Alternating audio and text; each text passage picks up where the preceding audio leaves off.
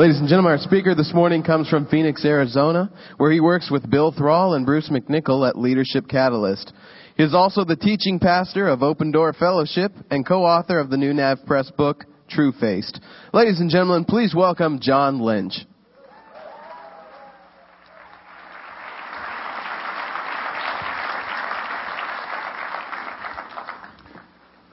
Boy, howdy.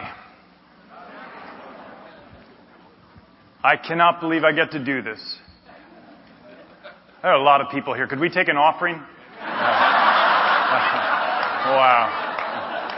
Wow. Huh. I came to know Jesus when I was 27, out of an atheist family. My dad's a Mensa atheist, still alive. And a bunch of high school kids, my students when I was teaching high school, brought me to Christ. And here I am now, getting to speak in front of you who have become my heroes.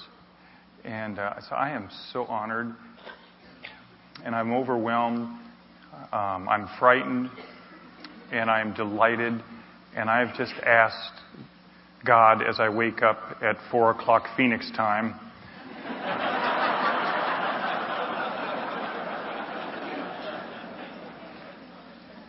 that He would make this time count, that we wouldn't just bat at the wind. In Genesis, you know the story. After Adam and Eve sinned, they heard the sound of the Lord God walking in the garden in the cool of the day, and the man and his wife hid themselves from the presence of the Lord God among the trees of the garden. Then the Lord called to the man and said, "Where are you?" Knowing full well where he was. And he said, "Well, I heard the sound of thee in the garden, and I was afraid because I was naked, so I hid myself." I was afraid because I realized I was naked, and so I didn't know what to do but hide myself. It was the first time that I'd realized I was naked and I was afraid.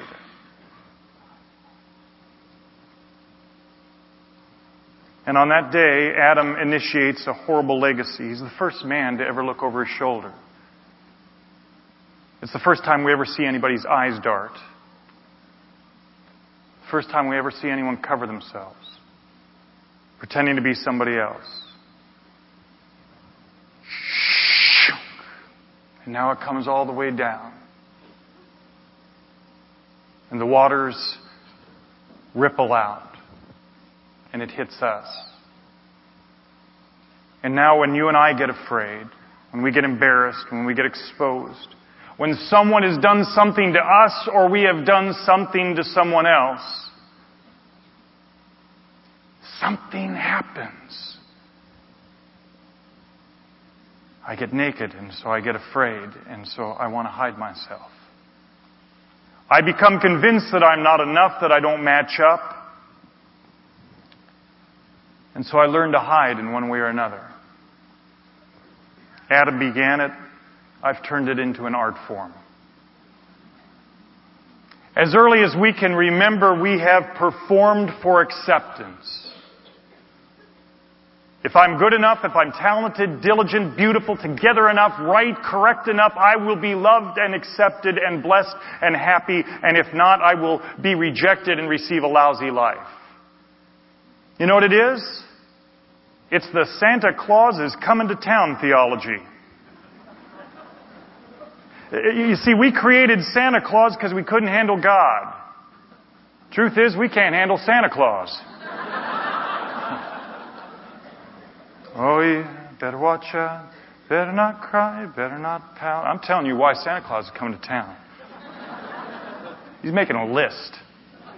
Checking it twice, maybe 3 times. You're going to find out who's naughty or nice. Santa Claus is coming to town.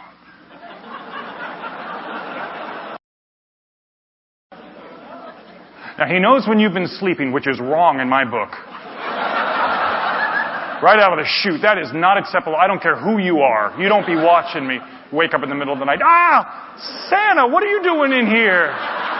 Get out of my bedroom. There's no business. I don't care if you're jolly and sassy. Get out.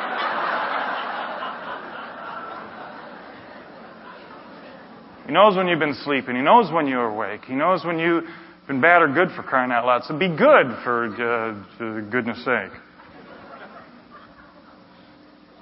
There it is. The culture created it. Figure that out. Get it. Grab hold of it. Let that permeate your life, and we sing it over and over because we believe it. There is someone watching. And your value is on how much you do right and how little you do wrong. And He's constantly writing down the wrong that you've done for future reference, to bring up again to you. And if you're naughty, no soup for you, only coal. And He's going to find you out. Oh, and this omniscient, controlling legalist, he's coming to town. So you better watch out. You better fear this guy. You better stop your crying and sniveling. You better not pout. You better put on a good face. You better act like you're somebody different than who you actually happen to be. No matter how you feel, you better put on a good show. So doggone it, just be better than who you are, for goodness sake. Don't be a whiner. Fix yourself. Try harder. Do more. Be better. Don't have so many problems. Watch over your shoulder. Keep up appearances. Get better in a hurry. And if you can't, act like you are. Because you are constantly on trial. And if you want good things to happen to your life, you better figure out how to keep this guy pleased.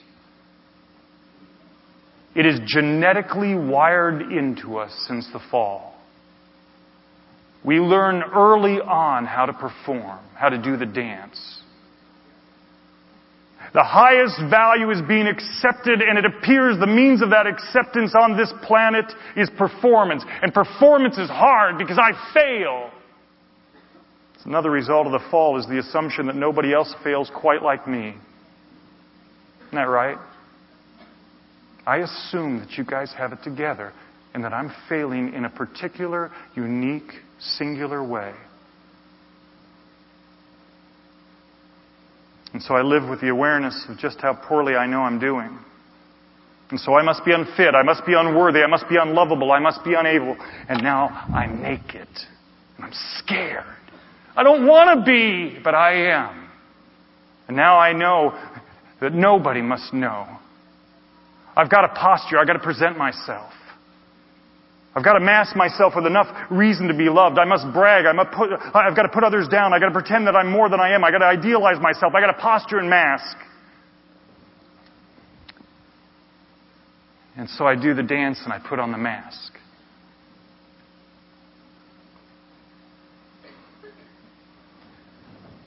And then comes the gospel. The sweet gospel of Jesus Christ. 2 Corinthians 5:21 says, He made Him, Jesus, who knew no sin, to be sin on our behalf, so that we might become the righteousness of God in Him. Do you see what He did? We get clothed in righteousness. We get covered from our nakedness by the willingness of God to become naked and stay naked and not put on a mask and suffer our penalty.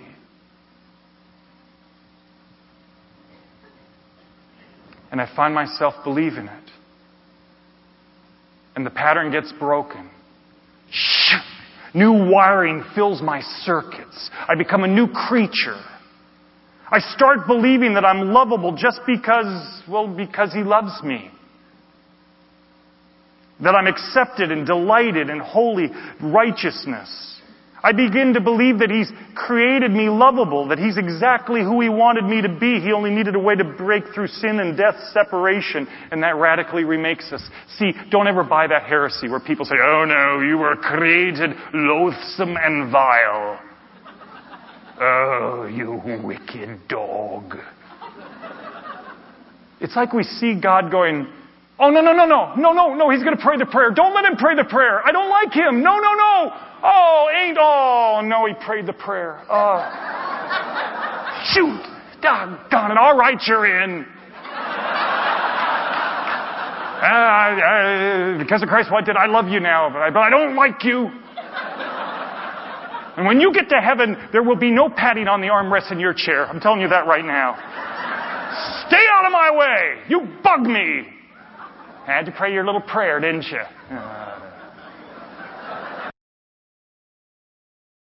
No.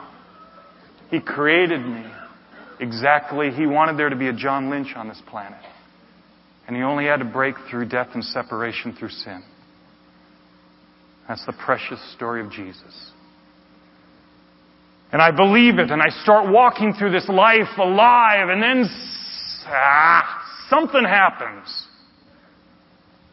I don't know, maybe you go through a season where you don't experience His love as much, or you feel dry, or you fail God badly. It's something you said you'd never do again.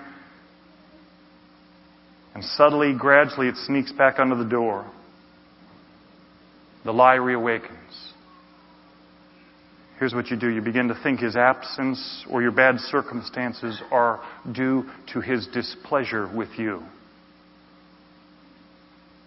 And you start to try to shore things up and make the grade. You start to set some standards. Oh, that's what I got to do. I got to get serious about being better. I'll get things right. I'll clean house. Then the river will flow again. That's right. I just got a little off kilter. Everything's going to be okay. He's a little upset, but I'll straighten it out.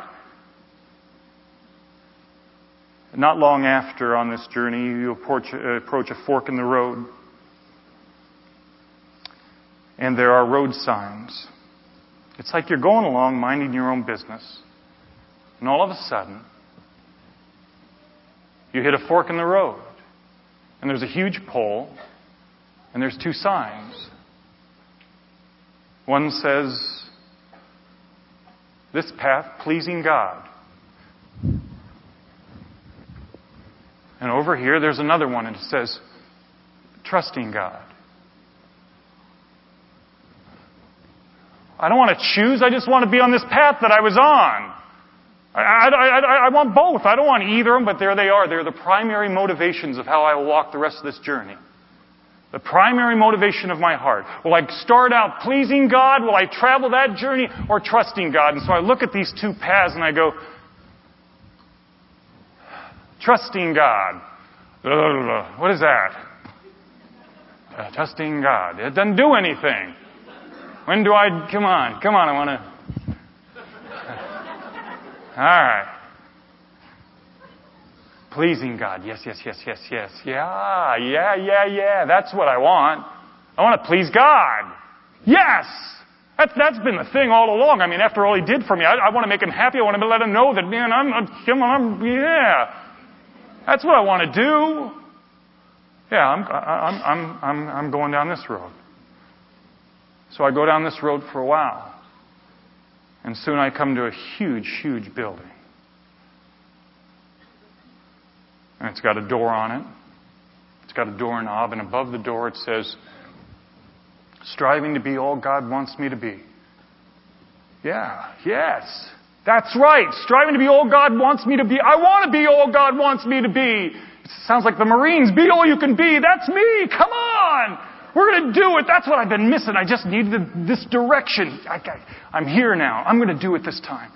I'm going to do it. Gosh, this time, God, we're going to be close now. And there's a doorknob.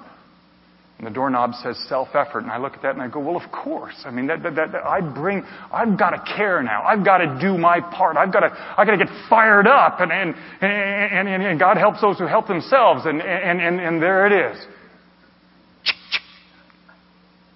And I open the door and I walk in. And there's this loud cacophony of sound. And there's a huge room full of people. And a hostess walks over to me. And she says in kind of, looking back in retrospect, kind of a slick, smooth, almost too polite voice. "Hi, welcome to the room of good intentions."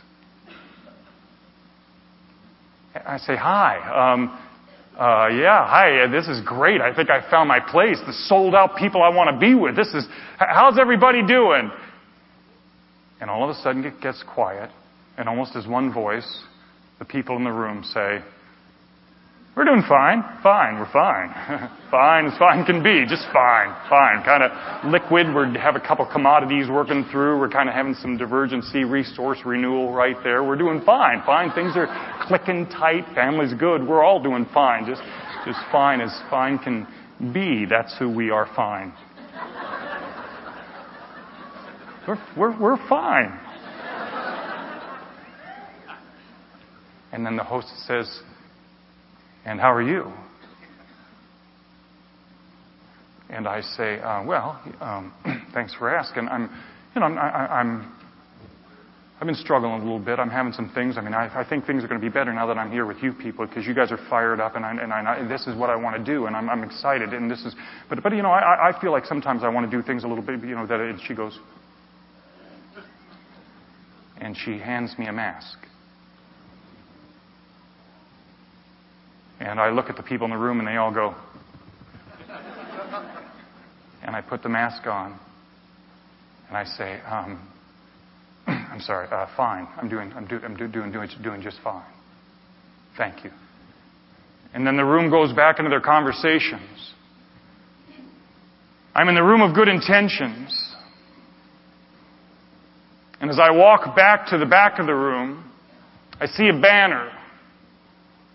And the banner says that I am working on my sin to achieve an intimate relationship with God.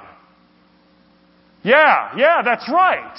See, that's what it's always felt like. That's what's been wrong. There's been this sin. It feels like when I'm talking to God or trying to talk to God, like He's way over there and I'm here and sin's between us. That's what's been wrong. And now, because I'm in a group that's fired up and we're going to get things going, I can shrink that. I can make that. I'll work on it. That's what I'll do. I'll fix that stuff, and then God and I will be. We're going to be closer. I know it's not. I don't know if you can hear me. I know you're way far away. I love you.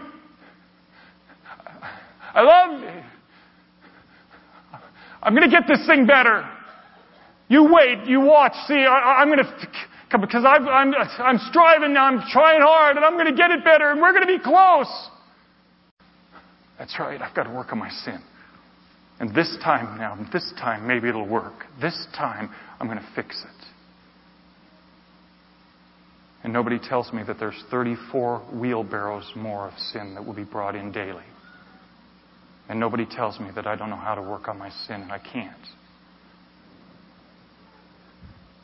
Well, I'll tell you what, though. I'm in this room, and it just feels so great at first. It's got sincerity and perseverance and courage and diligence and full-hearted fervency, a desire to please God, sold-out determination, the pursuit of excellence. Yes, this is the place I've been looking for. I'm going to make Him so happy. One day soon we'll be close. But as weeks turn into months, I start to notice some things.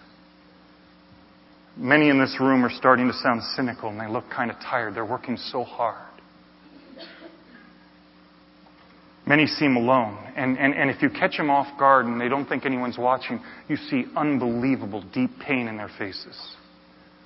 The conversations are kind of superficial and guarded. And then I find that I'm starting to think differently. I'm no longer as relaxed here. I have this nagging anxiety that if I don't behave well, if I don't control my sin enough, I'm going to be on the outs with everybody in this room and probably with God. And so I start investing more in effort into sinning less. I sin less. I'm going to do it better. I'm going to shrink that dot, and I feel better for a while. But the more time I spend in the room of good intentions, the more disappointed I feel. Despite all my striving and all my efforts, I keep sinning. In fact, some days I get fixated on trying to not sin. I can't seem to do enough. I never get through my list. It feels like I'm making every effort to please a God who never seems pleased enough. And I'm so tired. And gradually I start to realize that the path of pleasing God turns into, what must I do to keep Him pleased?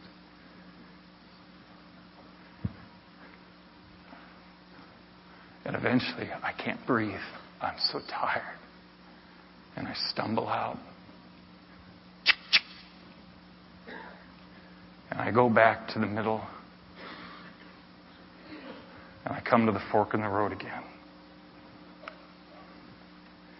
See, the room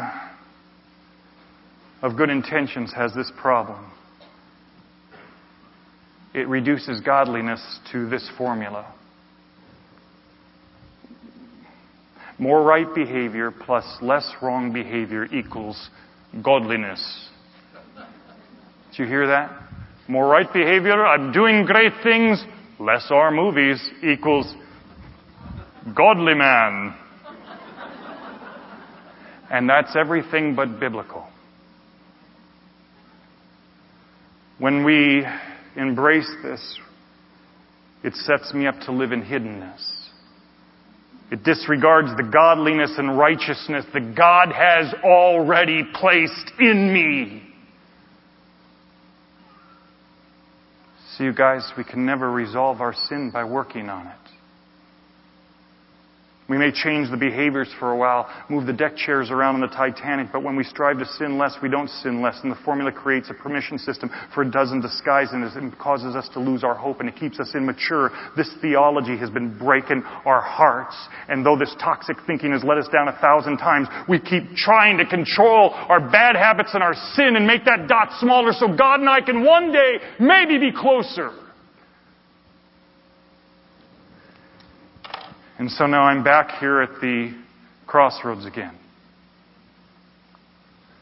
And I come over to this one. Trusting God. Is there another road? Man, this one, it seems so less heroic than the other road. A bit ethereal and vague. Doesn't give me anything to do other than trust. See, I get used to hearing that to get what I want, I have to sell out, care more, get on fire, buck up, shape up, do the tighten up. I got to do all those things. But I don't have a choice. It's all that's left. So limping, I walk down this road until I finally come to a huge room again, and there's a door, and above the door there is this statement. It says, living out of who God says I am. Whatever. There's some words. Living out of who God says I am. And then I see a doorknob, and on the doorknob it says humility. And now things start to make sense. Everything closes in. Because I've tried so hard, so stinking hard. I've tried so hard to pull it together to do it, and I can't. God, I don't know what to do. If you don't do it, I will not make it.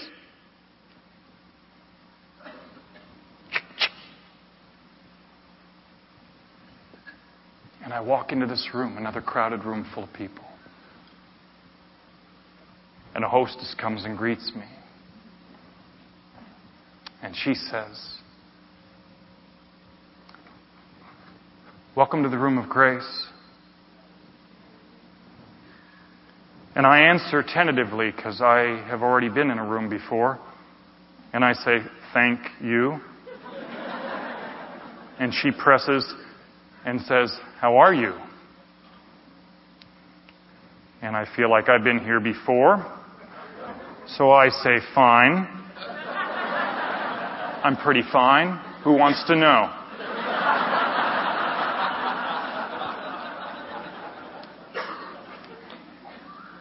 And the room stays quiet. Well, now I'm mad because I feel judged. So now I say and I yell out, all right, listen, everybody, I'm not fine. I haven't been fine for a long time. I'm tired and confused and afraid. I feel guilty and lonely. I'm sad most of the time. I can't make my life work. I'm so far behind and befuddled about what to do next, it leaves me frozen most of the time. And if any of you knew half of my daily thoughts, you'd want me out of your little room. So there, I'm doing not fine. Thanks for asking.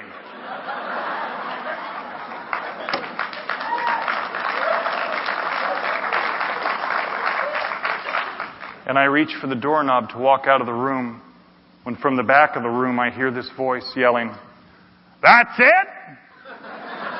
That's all you got? I'll take your confusion and guilt and bad thoughts and I'll raise your compulsive sin and chronic lower back pain.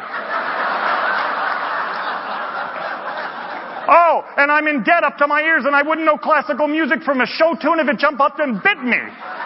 You better get more than that little list if you want to play in my league, buddy.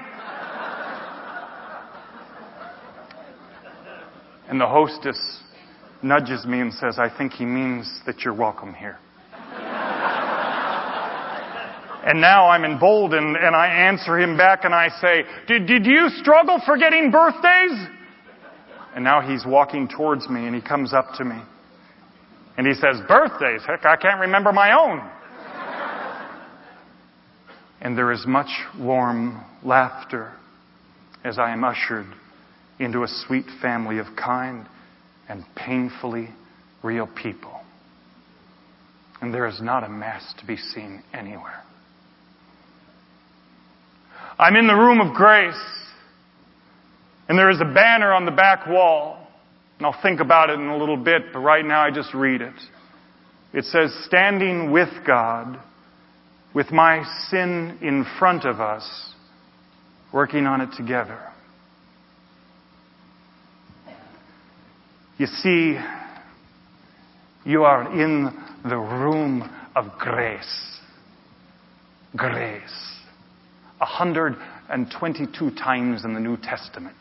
And you can't say grace except in Scottish or Irish because that's how God speaks.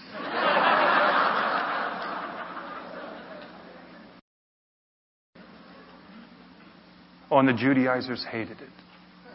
Oh, they hated it. Paul, Romans 5-8, you dare tell people this.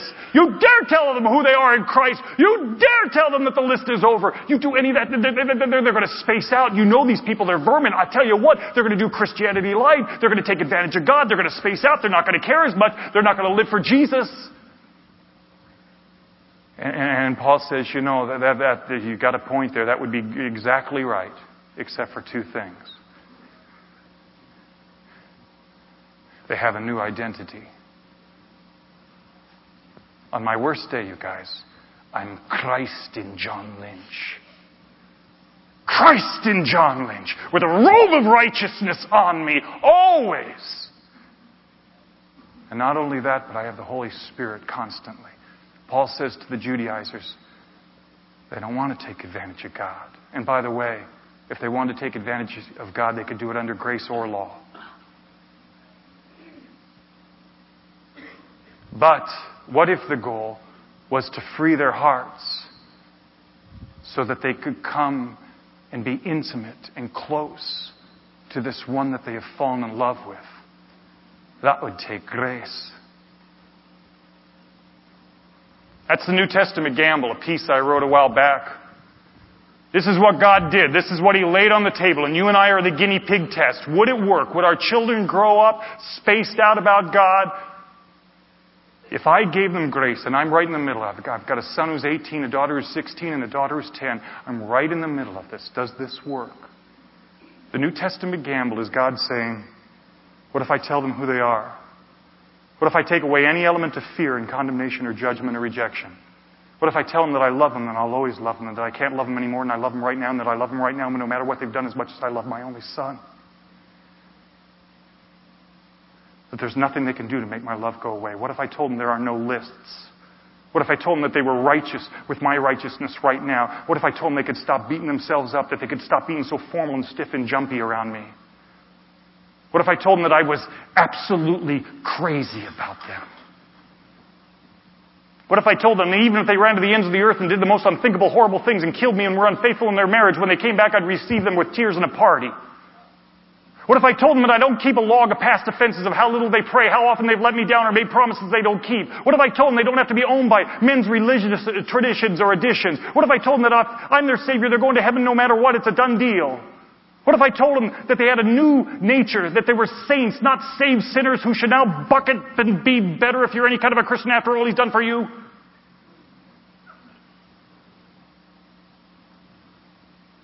What if I told them I actually live in them now?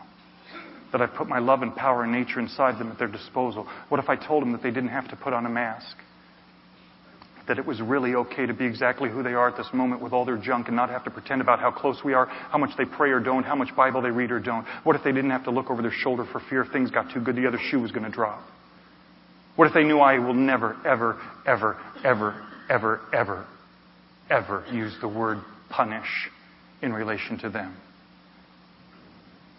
What if they knew That when they mess up, I never get back at them? What if they were convinced that bad circumstances are not my way of evening the score for taking advantage of me? What if they knew the basis of our friendship was not how little they sinned, but on how much they let me love them? What if they had permission to stop trying to impress me in any way? What if I told them they could hurt my heart, but I try to never hurt theirs? What if I told them that I kind of like Eric Clapton's music too? That the these and thous have sort of always bugged me. What if I told them I never really liked that Christmas handbell deal with the white gloves? That they could open their eyes when they pray and still they might go to heaven. What if I told them that there was no secret agenda, no trap door? What if I told them it wasn't about their self-effort, but about allowing me to live my life through them? That's the New Testament gamble. And it's being lived out in you and I right now. We are the guinea pig test. You see, there's this verse in Hebrews. Hebrews 11:6. Without faith, it is impossible to please Him. Do you see the two paths there? Do you notice that trusting is what pleases God? Do you notice that there's no pleasing of God without trusting Him? So I can walk over here and say, I'm going to please you, God, and I can never please Him enough, and I also never learn how to trust. Because it's all about me. And over here, as I find that I'm trusting Him, He says, John, you've never pleased me so much in your whole life. See, pleasing God is an incredibly good longing. It just can't be the primary motivation, or it will imprison our hearts. If all we bring to God is our moral striving to please Him by solving our sin, we're back at the same insufficient square one that puts us in need of a Savior. We're stuck with our talent, skill, desire, ability, longing, chutzpah, diligence, and resolve to make it happen. And I don't have it. And so I think back again of the banner on the back wall in the room of grace, standing with my God, with my sin in front of us, working on it together. See, all this time I thought that He was over there. I used to write a journal, and I stopped doing it because I couldn't take it anymore, all the self-deprecation and beating myself up. But what if, because of the blood of Jesus Christ, what if He was never over there? What if Jesus Christ walked all the way around and walked up to me and grabbed my shoulders and looked into my face and put His hands on my face and stroked my hair and says, I know, I love you so much. I'm crazy about you. And I know all the stuff. And I'm not ashamed.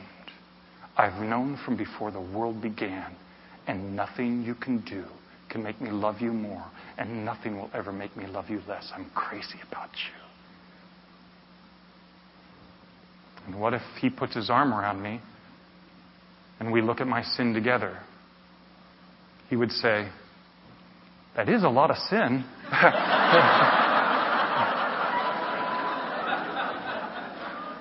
My.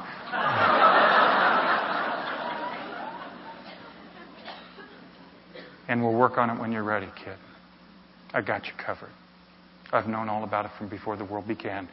My shed blood is that powerful. Have we been changed? Yeah. As day is from night, we've been changed. We've been changed. We've been given a brand new core identity. We've already been changed, and now we get to mature into who we really are. You see, if I brought a caterpillar to a biologist and asked him to analyze it and describe its DNA, he'd say, John, I know it looks like a caterpillar to you, but scientifically, in every testable DNA result, this is fully and completely a butterfly. Wow! God is wired into a creature looking nothing like a butterfly, a complete, perfect butterfly identity. And because the caterpillar is a butterfly in essence, it will one day display the behaviors and attitudes and attributes of a butterfly. The caterpillar matures into what is already true about it. In the meantime, berating the caterpillar for not being more like a butterfly will probably just hurt its little ears. And so it is with us. God has given us the DNA of godliness. We're saints. We're righteous. And nothing we do will make us more godly than we already are. God knows our DNA. He knows we're Christ in me. And now He's asking us to join Him in what He already knows is true. And so here you sit today, my sweet brothers and sisters, and some of you are bluffing. Some of you are playing around your backhand. Some of you are trying to put on a game face and you're wearing a mask that is so tightly affixed. And you're scared. You're scared that someone will know inside. And Jesus says, I got you, kid.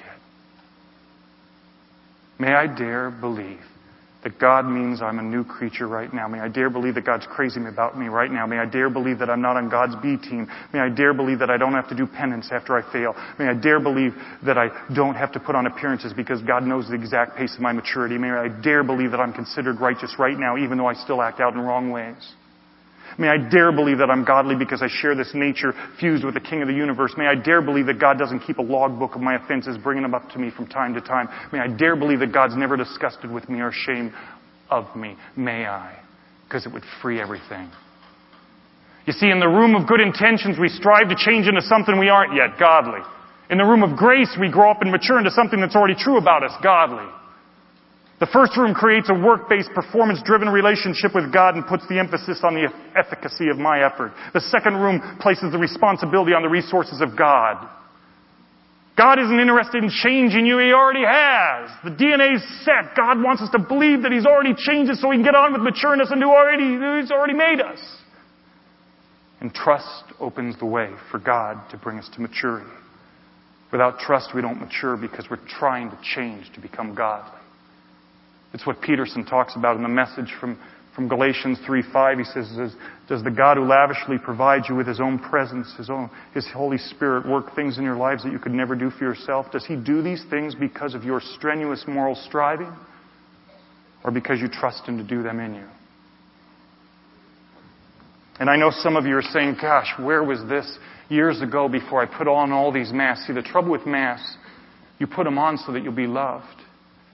But the problem with masks is it keeps you from being loved. Your mask receives love, you get nothing. You can't even give out love.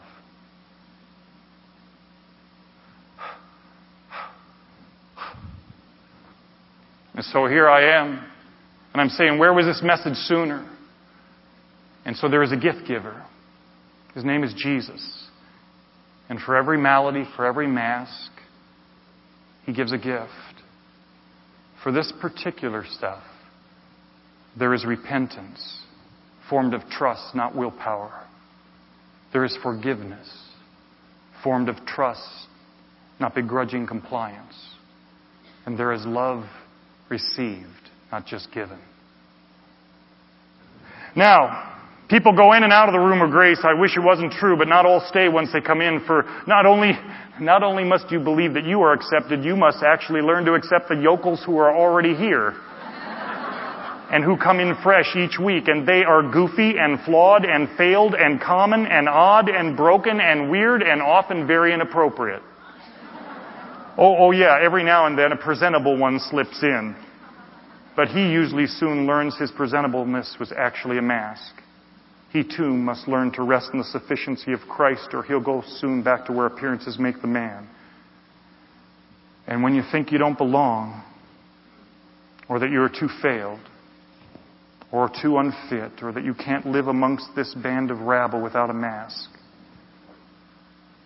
they will each in their own way, this sweet group, this sweet, precious room of grace that is developing and growing into a room of grace. And I watch you. And may I tell you, the Navigators is becoming a room of grace. It's precious for me to watch. And when you think you are not enough, look around this band of rabble. And they will say to you, when you are done with your litany, they will say, "That's it? That's all you got?" But that's not it. If that were it, that would be great. But the goal of the room of grace is not just my healing. It's my release. It's moving me into my dreams and my destiny. Ever since we were children, we had dreams and hopes of destiny. Some of these dreams are our own, but others came from the very hand of God, and God's dreams never go off the radar screen. Even time and failure or heartbreak Can't make us forget them entirely. Still, most of us have tried to stuff them into the attic. We've been rudely awakened out of too many of them too many times, and each time we lost more and more of the dream. Yet even if we've forgotten the fire of those dreams, God has not. God's dreams are that you would discover your destiny and walk into the reasons He placed you on this earth. God has a ticket of destiny with your name actually written on it. No matter how old you are, how broken you are, how tired or frightened you are, no matter how many times you failed. And so after time in the room of grace, receiving the gifts of grace, the day comes. For some, the release feels premature. For others, the wait is agonizingly long. But all have learned to believe that it would arrive. Life in the room of grace teaches us to wait for God's exaltation rather than to pursue power or position. It's always the perfect time. For one thing, our dreams are being clarified as our sin is being resolved and our wounds are being healed and we're in the process of maturing. Our lives are no longer about proving our worth to others through what we get to do. And then one day the whys stop. Why has it taken so long? Why did so many revisions of the dream have to die or be rerouted all those years? For on that day, a mature friend, or maybe some mature friends, they escort you to the far back of the room and they tell you only this. We all knew this day was coming. I'm so proud of you. And they drop you off at what looks like a train station. And a fog of steam reveals only the outline of someone standing just outside an arch with the words dream and destiny written across it.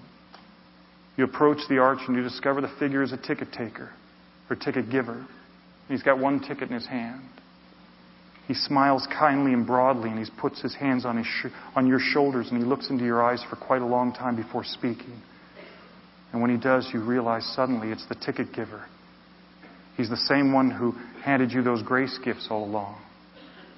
And as he hands you the ticket, he tells you that this day was prepared before the world began. He tells you that this moment couldn't have been forced or rushed or manipulated to come one moment sooner. He tells you that he loves you as much as his Father loves him. And then he hugs you for a long time. And then he hands you the ticket. And he tells you that this destiny that was written across it was created specially for you, and then ushers you away with the words, now hurry up, get on that train. A whole lot of folk are waiting for you to walk into the destiny and into their lives. And you fall to your knees and you cry, stunned at such grace and such love. And then you get up and you look back one more time and you smile at the gift giver and at the ticket giver. And you run to the train and out into the lives of those who need a room of grace.